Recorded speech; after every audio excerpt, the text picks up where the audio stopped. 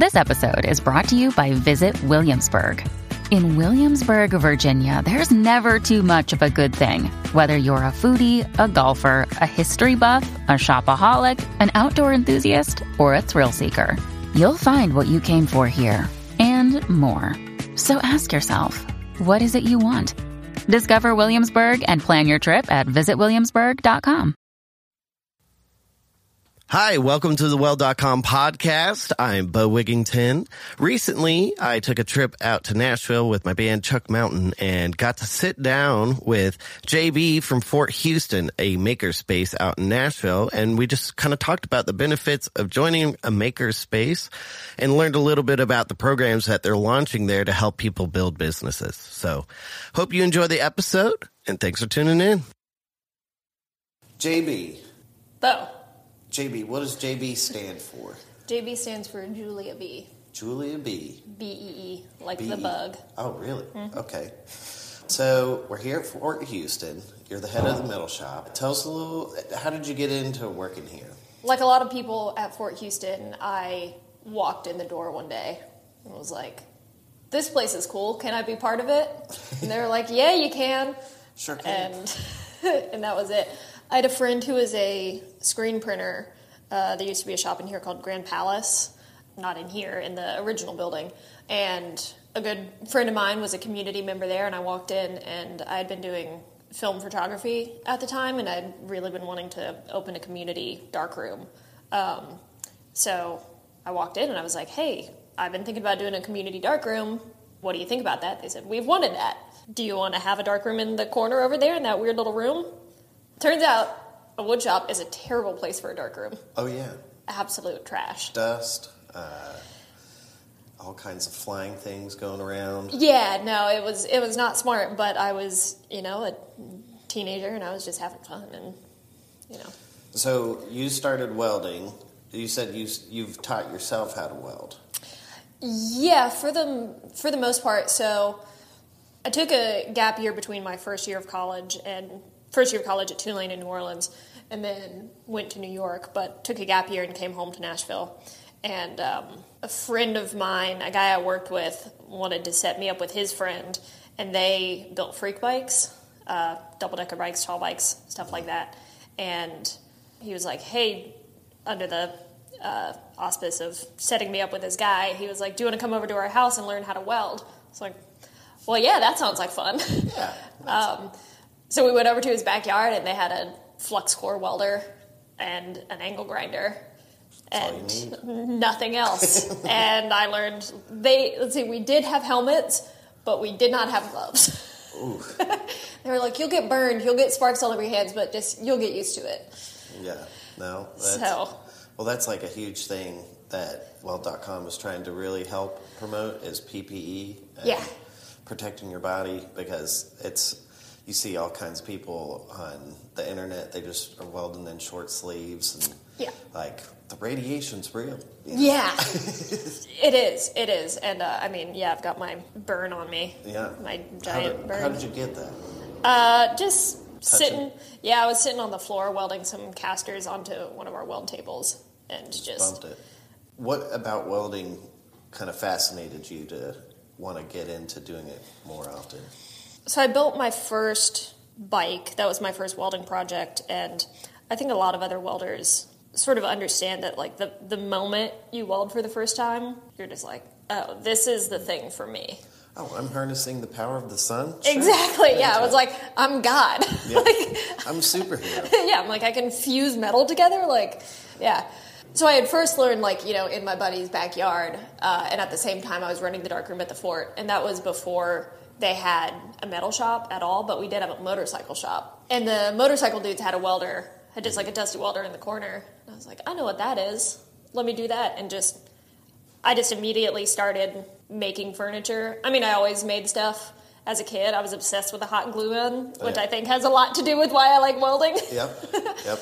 It wasn't any sort of conscious thought.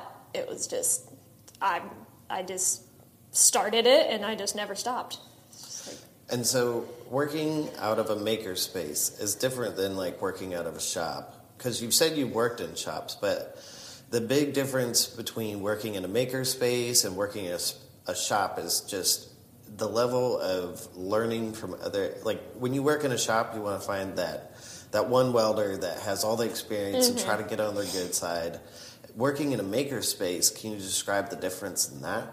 Yeah, I mean, in a makerspace, because you're not in any way limited to one area of interest. So, like, I walked into the fort almost 10 years ago to do photo stuff and became obsessed with welding. And Tyler, one of our members, he came in to use a metal shop, and now he's doing concrete. And we see that all the time. You're not pigeonholed in any way, and you have the freedom to do whatever you want, and you're really only limited by what you feel comfortable doing and what you can convince someone to show you how to do. And in a makerspace, there's really no lack of that. There's absolutely no, guarding of secrets, because most people here aren't doing it professionally, and all they want to do is they want to share and learn, because they want to share their knowledge because they want to be able to learn from other people. So it's a big, giant skill share, give take all the time. Like, I wouldn't know half of what I know now if it weren't for just walking up to people and being like, hey, what's that? What you doing? What you working on?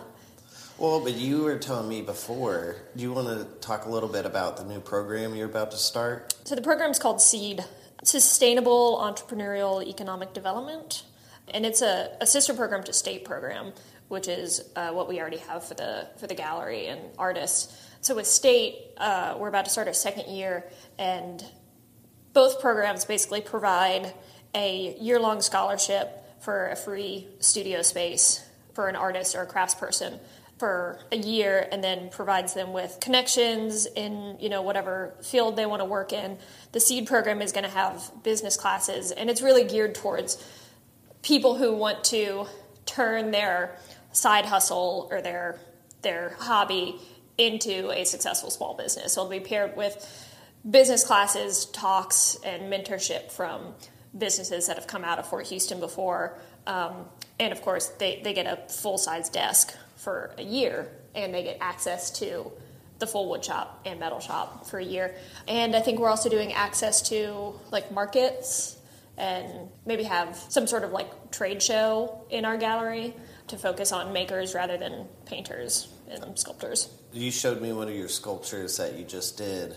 Working here, do you find that do y'all have people reaching out from the community for commission stuff, or? Constantly. Yeah. Constantly. And that's what's so great about living in Nashville right now and being a maker in Nashville.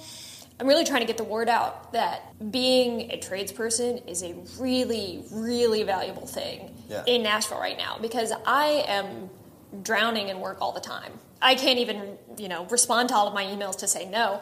There's a super high demand for welding specifically, but carpentry as well. We have people walking through our door all the time asking for stuff, and even with all the members that we have, we can't say yes to even half of it because each individual person is already doing their own thing and is already drowning in work. So we really want to bring more people in the door to let them know that this is a really fun world to work in, but there's also a ton of money to be made and a lot of jobs. And that's the thing about trades, that there's been kind of a stigma towards them for a long time, but I think people are starting to catch the drift that not everybody can go out there, be an accountant or whatever. Everyone's going to get a business degree, but trades are, you're your own boss. You find your own work, you can charge what you want, and there's a lot of work to be had out there, especially. It's not going anywhere. No. And it's a skill that is not as widely known these days. Yeah. So you do classes here as well, correct? Mm-hmm. Yeah, so we're ramping up our programming right now because this is a new building. We've only been a nonprofit for 3 years, and we've really spent the last year just building out the physical space, so we haven't been able to get our programming running. We had one knife making class. We have a really talented culinary bladesmith in here named Duncan Stevenson. He is absolutely fantastic. He taught a 2-day knife making workshop, which was a huge success. And then we taught our first intro to metalworking class, which was the basics of cutting, beveling, drilling, and welding. So in your classes, is it more just kind of an intro, or do you kind of go through like the different things, you getting fusion, like prepping material, like any of the like kind of code work, or is it more of just kind of like get you up and running, see if you're into it, you know? It's exclusively see if you like this, see if it's your thing, because I didn't go to school for welding. No one in our shop right now went to school for welding, and I let everyone know that. Whenever I'm teaching people stuff, I teach them about penetration, about a good joint. I teach them everything that I know about getting the strongest welds possible, but I also always remind them, we're not building bridges. Yeah. Not welding the bridge code. Right. So we don't put nearly as much stress on that. Mm-hmm. And if, I have people ask me, weld trailers all the time. Mm-hmm. And I say, no, we do not do that here. Don't have the insurance for it. We don't have the insurance for it. We don't have the certs for it. We're not doing that. But our makerspace is not, no one, aside from people who want to fix their boat trailers, nobody in here really wants to do that sort of thing. We're mostly making furniture, railings, small things that, if your weld is good and strong, it's not going to fail. Yeah. You're going to be okay. Yeah, we do cover the basics, but it's definitely more for the hobbyist, people who want to do furniture, people who want to do sculpture, that sort of thing. It's a lot more focused on the artistic kind of design side. Artistic, how to bring your full idea to fruition. Nice. And, of course, make it so it's not going to collapse, but also if you're welding and your welds are pretty good, it's not going to collapse unless you put it under 10,000 pounds of pressure. Oh, yeah. That tensile strength will get you. Yeah. The sculpture that Brian Wooden and I did a couple months back, it's just I just can't believe that one little tack like that can hold this entire thing up. Yeah, man, metal's amazing. Metal's pretty cool. Welding is magic. It is. I've got a sign on my that I put up in the metal shop. By your material. Yeah. Welding is magic. It is magic. So, the different processes that y'all offer here, tell us a little bit about your setup on the welding side, because we'll get into the other tools, but just specifically the welding processes, which ones do you offer here? Yeah, so stick welding is really the only thing we don't do. We have, 3 MIG welders, 2 TIG welders, and oxyacetylene. And do you do, with your... Is it all 110, or do you have 220 up there? So we recently got 2 welders from Bailey, which are both 110 or 220. And then we've got a Miller that's a 50 amp 220. That's our big boy.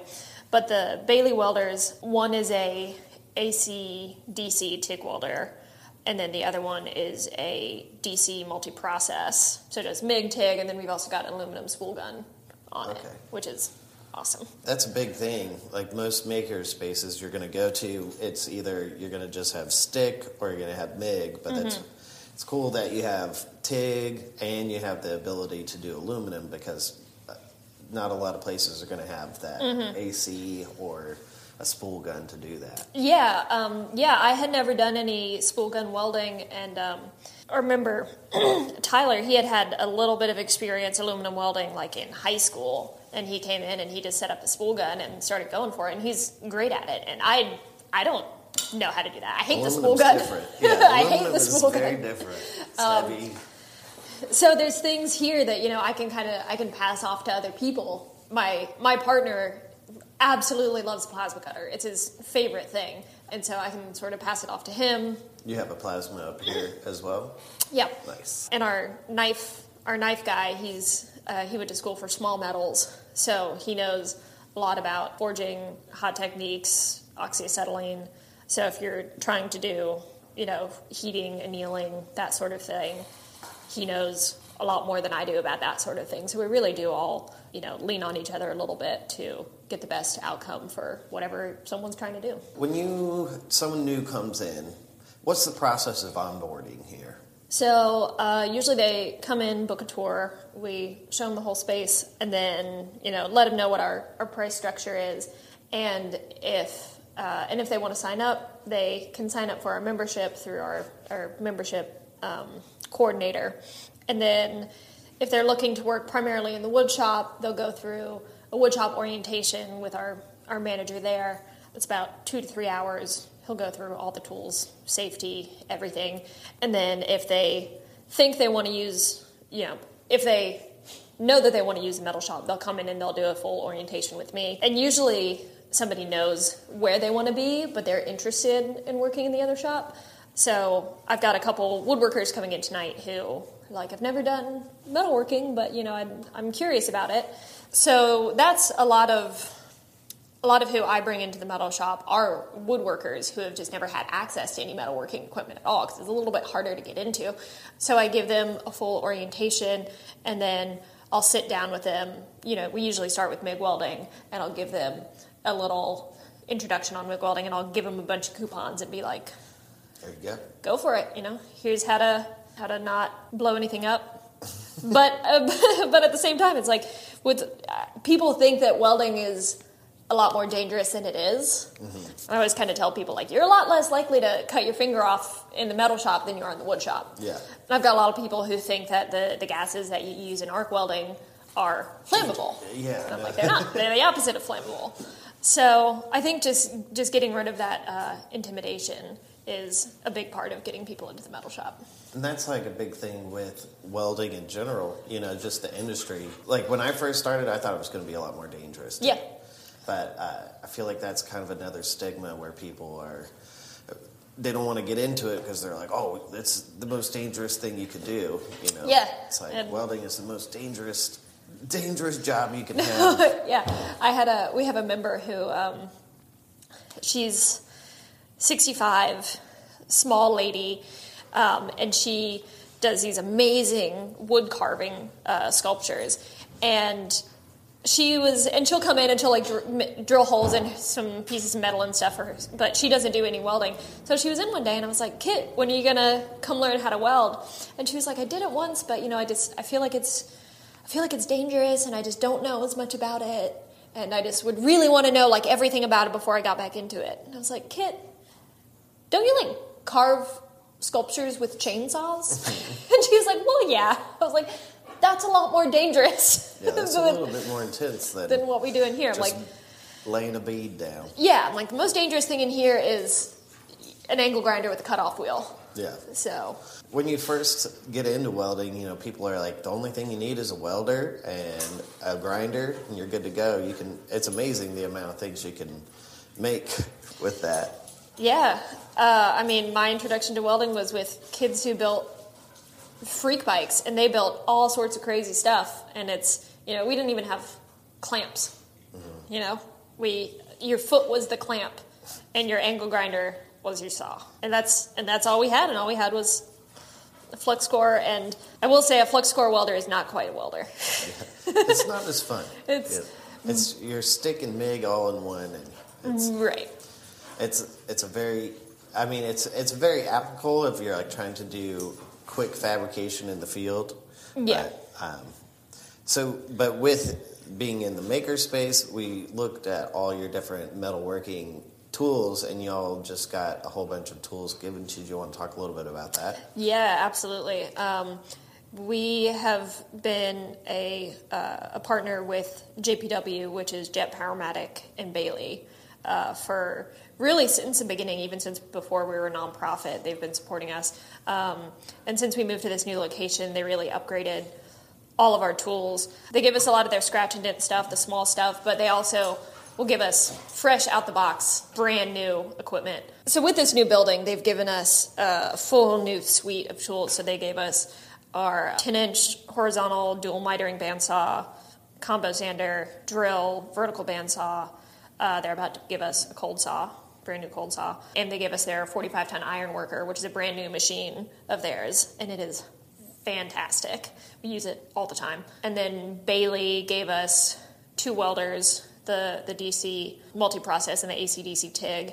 They also gave us a 16-gauge shear and a 14-gauge pan brake and a manual tube roller. I worked in my school shop in New York for 4 years, and this shop is pretty close to on par with that. No. And that is just absolutely incredible to be able to have those kinds of tools just, given to us from a benevolent company who just wants to support us. And I think that there are very few makerspaces in the country who have that good of a relationship with a company like that, and we are so grateful to them. One of our board members is a marketing rep for Jet, and so he's here once or twice a week helping. He's been helping build out the kitchen. It's like they are boots on the ground. They're really invested in what we do here, and we just could not be more thankful to have them on our side. Because when you're first say you start welding and you like making furniture and everything, having access to some of that equipment, it's thousands and thousands of dollars. If you're a home hobbyist, you're not going to invest that much money into your home shop. So it's cool having a spot that you can come in and work, have access to these machines that you're not going to have at the house. I used to teach a woodworking for women class with a friend of mine, and every time we ran it, we had a good amount of the women in the class, probably half of them, would say, I'm ready for a career change. I would really like to get into the trades, but I just don't know how to do it. How do I do it?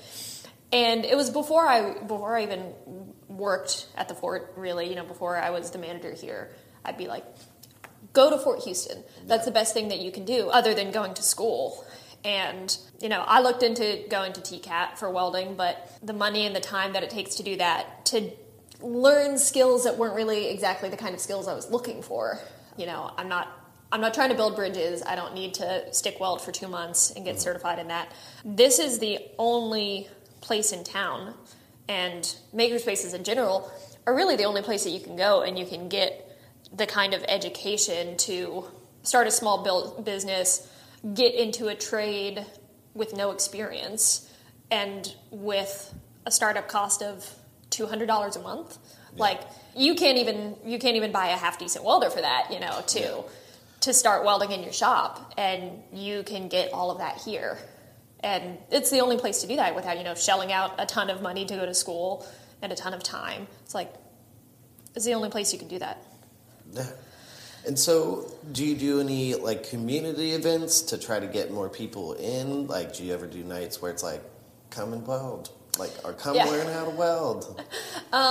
We have events here all the time. We have markets, shows, raves sometimes.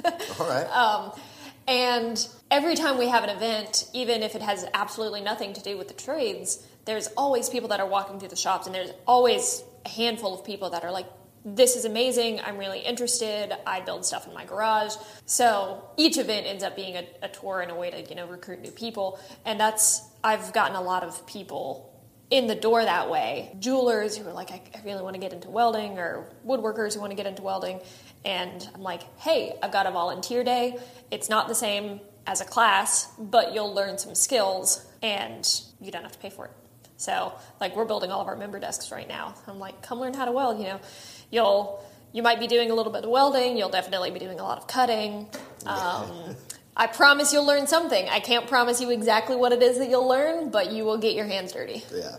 Well, and that's another thing that I feel like people don't understand. It was an eye-opening experience for me when I first started welding, that you're going to spend way more time prepping and getting everything ready to just make that quick little weld, Yeah, it's the 80% clamping. Yes. 10% welding, 10% waiting for your welds to cool. Yeah. Yeah, and so you said you worked at some different shops as well. Mm-hmm. The difference between working in a fab shop compared to a makerspace, what would you say what are the ups and downs of each? The ups are that it's a lot more fun, because part of your job working in a makerspace is to help people and talk and teach, and I've always loved teaching. Mm-hmm. So that's a huge thing for me. The downs are a lot more sweeping. Yeah, cleaning up after people. A lot of sweeping and cleaning up after people, and sometimes spending a week and a half trying to get your bandsaw to track right. Yeah. Well, that's a big thing in makerspaces, that you have different levels of experience coming in So the people with more experience spend a lot of time fixing equipment, So that's one thing I know just from my personal experience is like going in and it's like, well, this is down today. Yeah. This will be back. Yeah.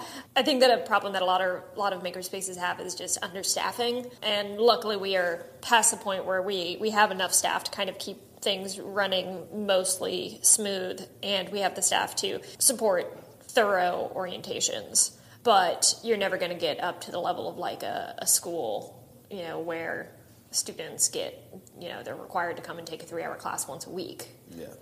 And they're supervised whenever they're in the shop. A makerspace, it's going to be a long time before we have the infrastructure to do that. But, now we finally have the people who are paid to be here most of the time and really stay on top of stuff, keeping it all fixed, making sure people know how to do stuff properly. And we're at a way better place than we were a year ago with that sort of thing.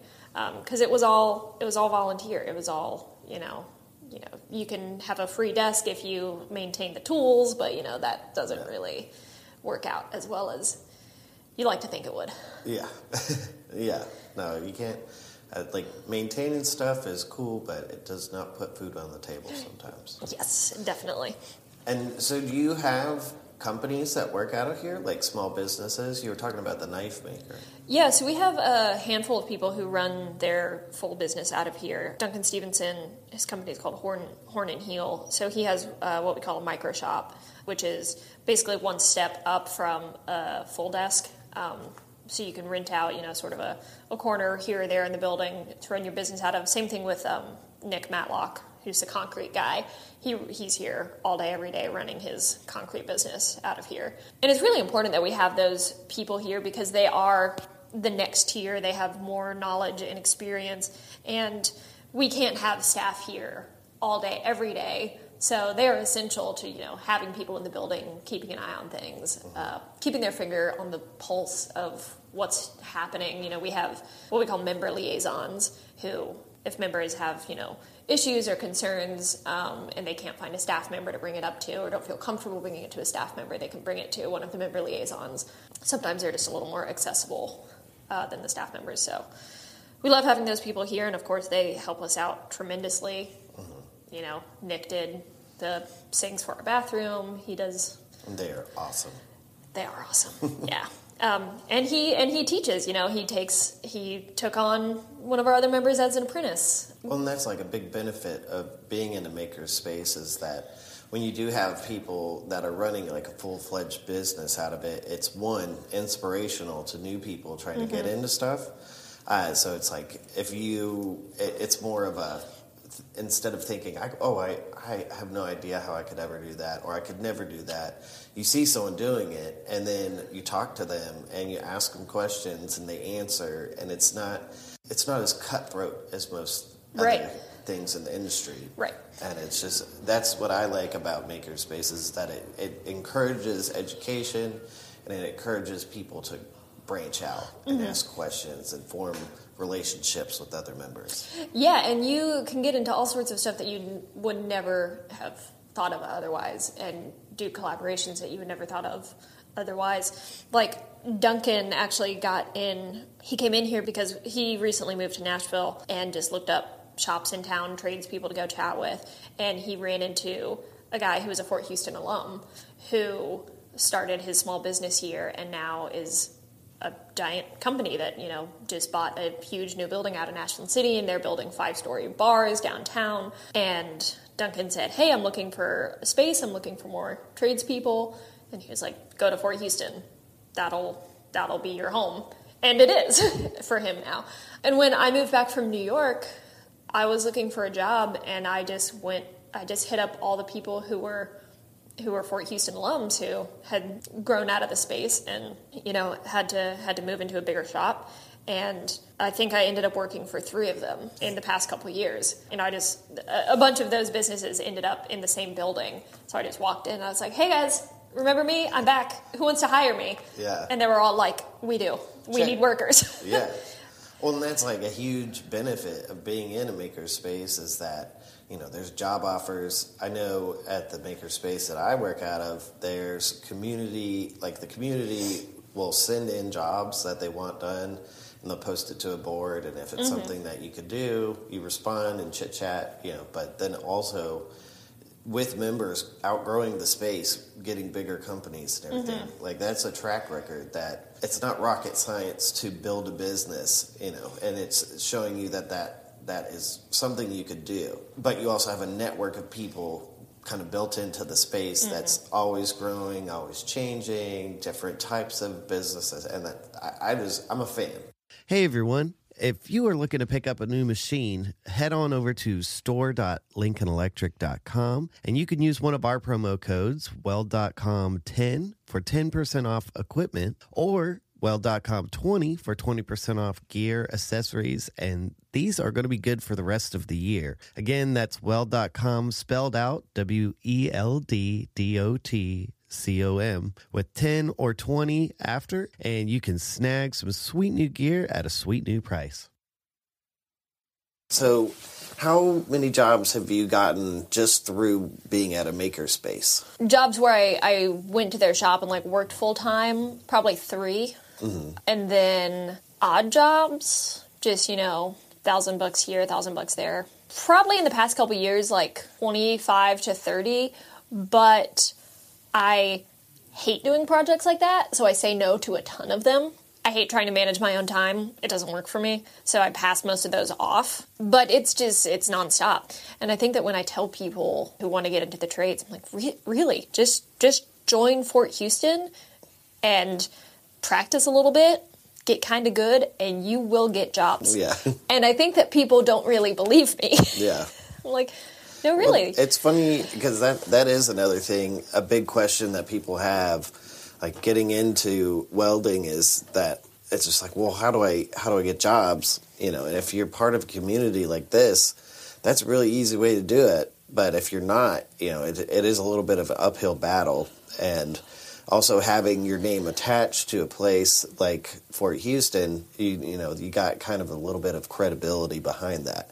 It's we know that they do good work, so it's you kind of get to piggyback off of other people's success too. Yeah, absolutely, and it kind of goes both ways, because we have members come in all the time and they say, I'm interested in doing this sort of thing. A lot of times it's people who are new to town. They'll walk in and be like, we had somebody come in the other day who she does bronze casting, and she was interested in her metal shop, but she was also asking about foundry work, and it's if someone in this building doesn't know, which the majority of the time, if you need to do something, someone in this building knows how to do it. But if not, somebody in this building certainly knows someone who knows how to do it. So I started, putting my feelers out and found a friend of a friend who gave me a list of all the foundries in the Southeast. It goes both ways. It's a huge asset to members, but it's also a huge asset to the community for people who need to come in and get small jobs. I've had a lot of people who come in and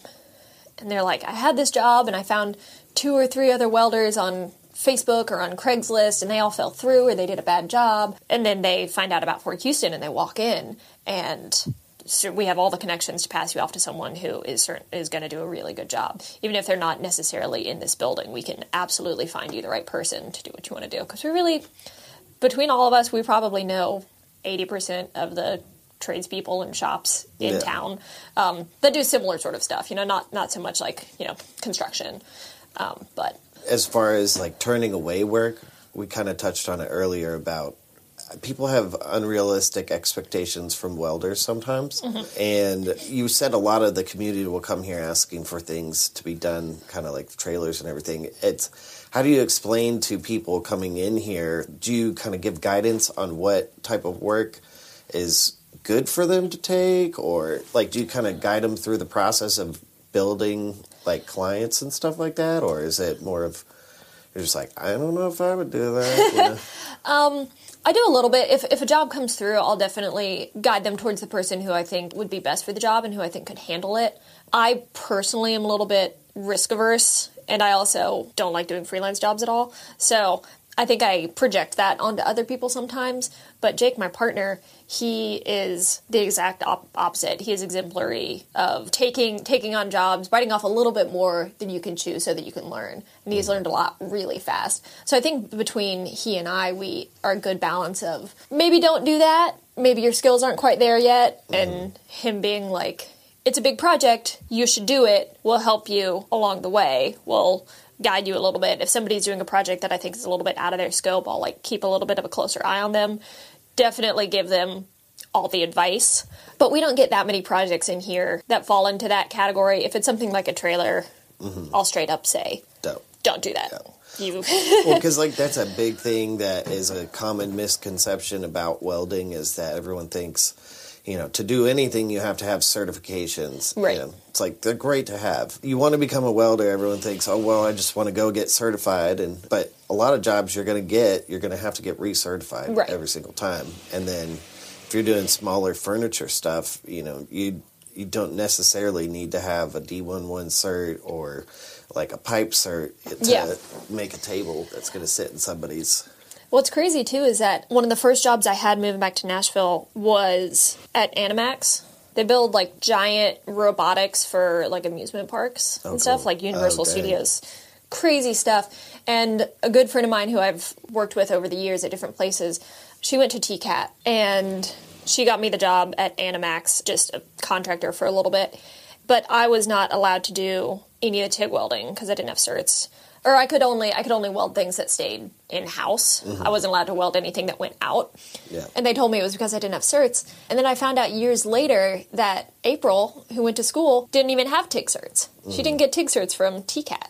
Schools, most of the time, you're not going to come out of schools with certs. Yeah. They teach you how to pass the certification test. Yeah. Like the program I was in, I did a structural program, and then I did pipe welding program. And like they prepare you to go and take these weld tests that are then going to be your certs. Right. So that's something that I feel like is a really big misconception with people trying to get into the trades. Is that like, oh, I could never do it because it's going to take me forever to learn how to pass these tests. I mean, because the tests are not. It's not easy. You know? It's not something that you're just like, oh, I'm going to pick up a welder and next week I'm going to go get certified. Right. You know? It's like it's going to take some hours. Yeah, and it's a lot of money. Yeah. Because I looked into it, and it's one for your steel MIG cert, it's one for your steel TIG cert, it's one for your aluminum TIG cert, it's one for your stainless MIG cert. It's like... There's a lot of certs. It is important. I mean, safety is a huge thing we were talking about earlier, but like just people's safety, those certifications are kind of a assurance that this person is going to do a great job. Right. But when you're working out of kind of a maker space, those aren't going to be the type of jobs you're going for unless, you know, you can work up to that someday. You know, right. But like trying to go get those structural certs and things like that, is recommended to go get training for. You know? Right. Yes, but absolutely. if you're trying to be a maker, which is like really big these days, like the maker whole community of makers has really blown up over the past like 10 years. And now with welding, I feel like more people are dabbling in it because it's offered at maker spaces, but not a lot of maker spaces are going to have a huge metal shop like y'all have here. Yeah, I think most of what I've seen at other shops that I've gone to, they're a lot heavier on the tech side. 3D printers, laser cutters, stuff like that, which is awesome and fantastic. But we're one of the few metal shops or one of the few maker spaces where our shops are our big thing. Our wood shop and our metal shop are big, and that's what we invest a ton of our resources into. And we're looking to expand into 3D printers and laser cutters, but that very much comes second. Not come second, but we haven't grown into that yet. And I've gone to a lot of metal shops, maker spaces that have, their welding shop is usually a table in the corner and a welder and an angle grinder and maybe a little bandsaw, which I think is great. I was talking to a prospective member yesterday about different price points and accessibility, and I think that those shops are fantastic. They're probably not run as well and as clean and upkept nearly as well as ours, but they're a lot cheaper. So, I learned how to weld in a backyard with a welder. would I have ever walked into this place and dropped $200 for membership when I was, 19? Probably not. But if I could drop $50 to walk into a shop and play with a welder and make some crappy furniture, that would be great. So I think that they're sort of the little brother and we're kind of the big brother. That sounds dystopian. But, we're a little more professional. It's like stepping stones. You got your first step to kind of get you up the staircase, and once you get your feet on that, then you're in here. Yeah. And then you can grow it from more. Right. It's like, would I have known that I love sheet metal working or that I was into forging? It's like you're not going to find a forge or a really nice pan brake at like a lot of the other smaller maker spaces. But had I not been able to walk into it in the first place and find a little welder in the corner, I never would have known that I loved everything about metalworking and woodworking. So what is your favorite process? Welding process or just general? Just welding process. I do a ton of MIG welding, but definitely TIG. See, everybody loves TIG. Everybody loves TIG. It's so pretty. Do you do stainless? Not often, just because people don't ask for it. It's expensive right now. Yeah, I haven't bought stainless in a long time. Why do you love TIG welding? Because it's small and pretty. Yeah. And I get to sit down. When you work on your feet all day, I love being able to sit and weld. Yeah. You don't get sparks all over you. Is the machines you have here, or is it foot pedal or is it scratch start? We've got I think both of our machines are pulse or torch or foot pedal. I always set them up as foot pedal because that's how I learned and that's what I like. I think I've tried to use torch trigger with a pulse and it just did not work for me. I like having all the control. I'll show people how to use it, tell them how it works, tell them to try it out if they like it. But yeah, I've always got the foot pedal set up. Yeah. So tungsten, when you're talking about TIG, do you all provide tungsten or is that something that people have to provide themselves? We provide all the tungsten. And consumables like your gas lenses, collets, all that kind of stuff. Is that provided? Yep, it's all provided. See, that's another thing people don't really understand that adds up really fast is your consumables. Yeah. Like, especially learning. Like, you're going to blow through... if you're MIG welding, you're going to go through endless contact tips, maybe even a nozzle, maybe a gun liner. If you're doing TIG, you're going to go through all kinds of tungsten. Yeah. And it's having that provided, that's what justifies the cost of joining a makerspace, in my opinion, is that there's equipment that you're not going to be able to afford right out the gate, but there's also your gas, your consumables. What about material? Is that something people have to bring in? Yeah, so people bring in all their own material, but by nature of a makerspace or, like school shops, material accumulates quickly. Oh, yeah. So we have our big rack in there, and probably 60-70% of that is unclaimed. So when people just want to come in and start learning, there's almost endless material to do that with, especially when you just want to mess around and learn to weld. That's what the scrap bin is for. You have a big scrap bin out there? Yeah. That's just free for all? Yeah. So we've got our our full stock rack, and then our short but still usable stock rack, and then our scrap bin, which goes out every once in a while. But there's definitely endless material to practice with, and a lot of material to work with. And then the fort occasionally has dropped from projects that we've done, and so sometimes we'll share that. Drop accumulates from projects and everything. Yeah, quite a bit. We are nested right in a pretty industrial part of town, so pretty much any supplier you need is really close. We've got several metal shops, within 2 miles. So people, we get everything in 24-foot stock. And so anything that's drop, if people label it and want to keep it, then they get to. But for the most part, it just kind of gets forgotten. And, if it's not labeled, it's kind of up for grabs. But yeah, so we accumulate a ton of drop, but people are expected to bring in, get their own material when they have like a big project to do. How do people find Fort Houston? People can find Fort Houston at forthouston.org, or you can walk in and get a tour or schedule a tour online. We are at 217 Willow Street, Nashville, Tennessee. Do y'all have social medias? Instagram is FH_Artisan Support Project or Fort Houston. And you can also follow our State Gallery and Studios at State Gallery and Studios on Instagram. Awesome. Well, it's been a wonderful time sitting down and chatting, and thanks for giving me the tour. Hopefully, I'll be back here sometime soon. Absolutely. Thank you for having me. Well, thank you. Thanks again for tuning in to another episode of the Well.com podcast. I'm Bo Wigington, and make sure you head on over to Well.com to keep up to date with all the new news and the forums over there. And until next week, we'll see you out there.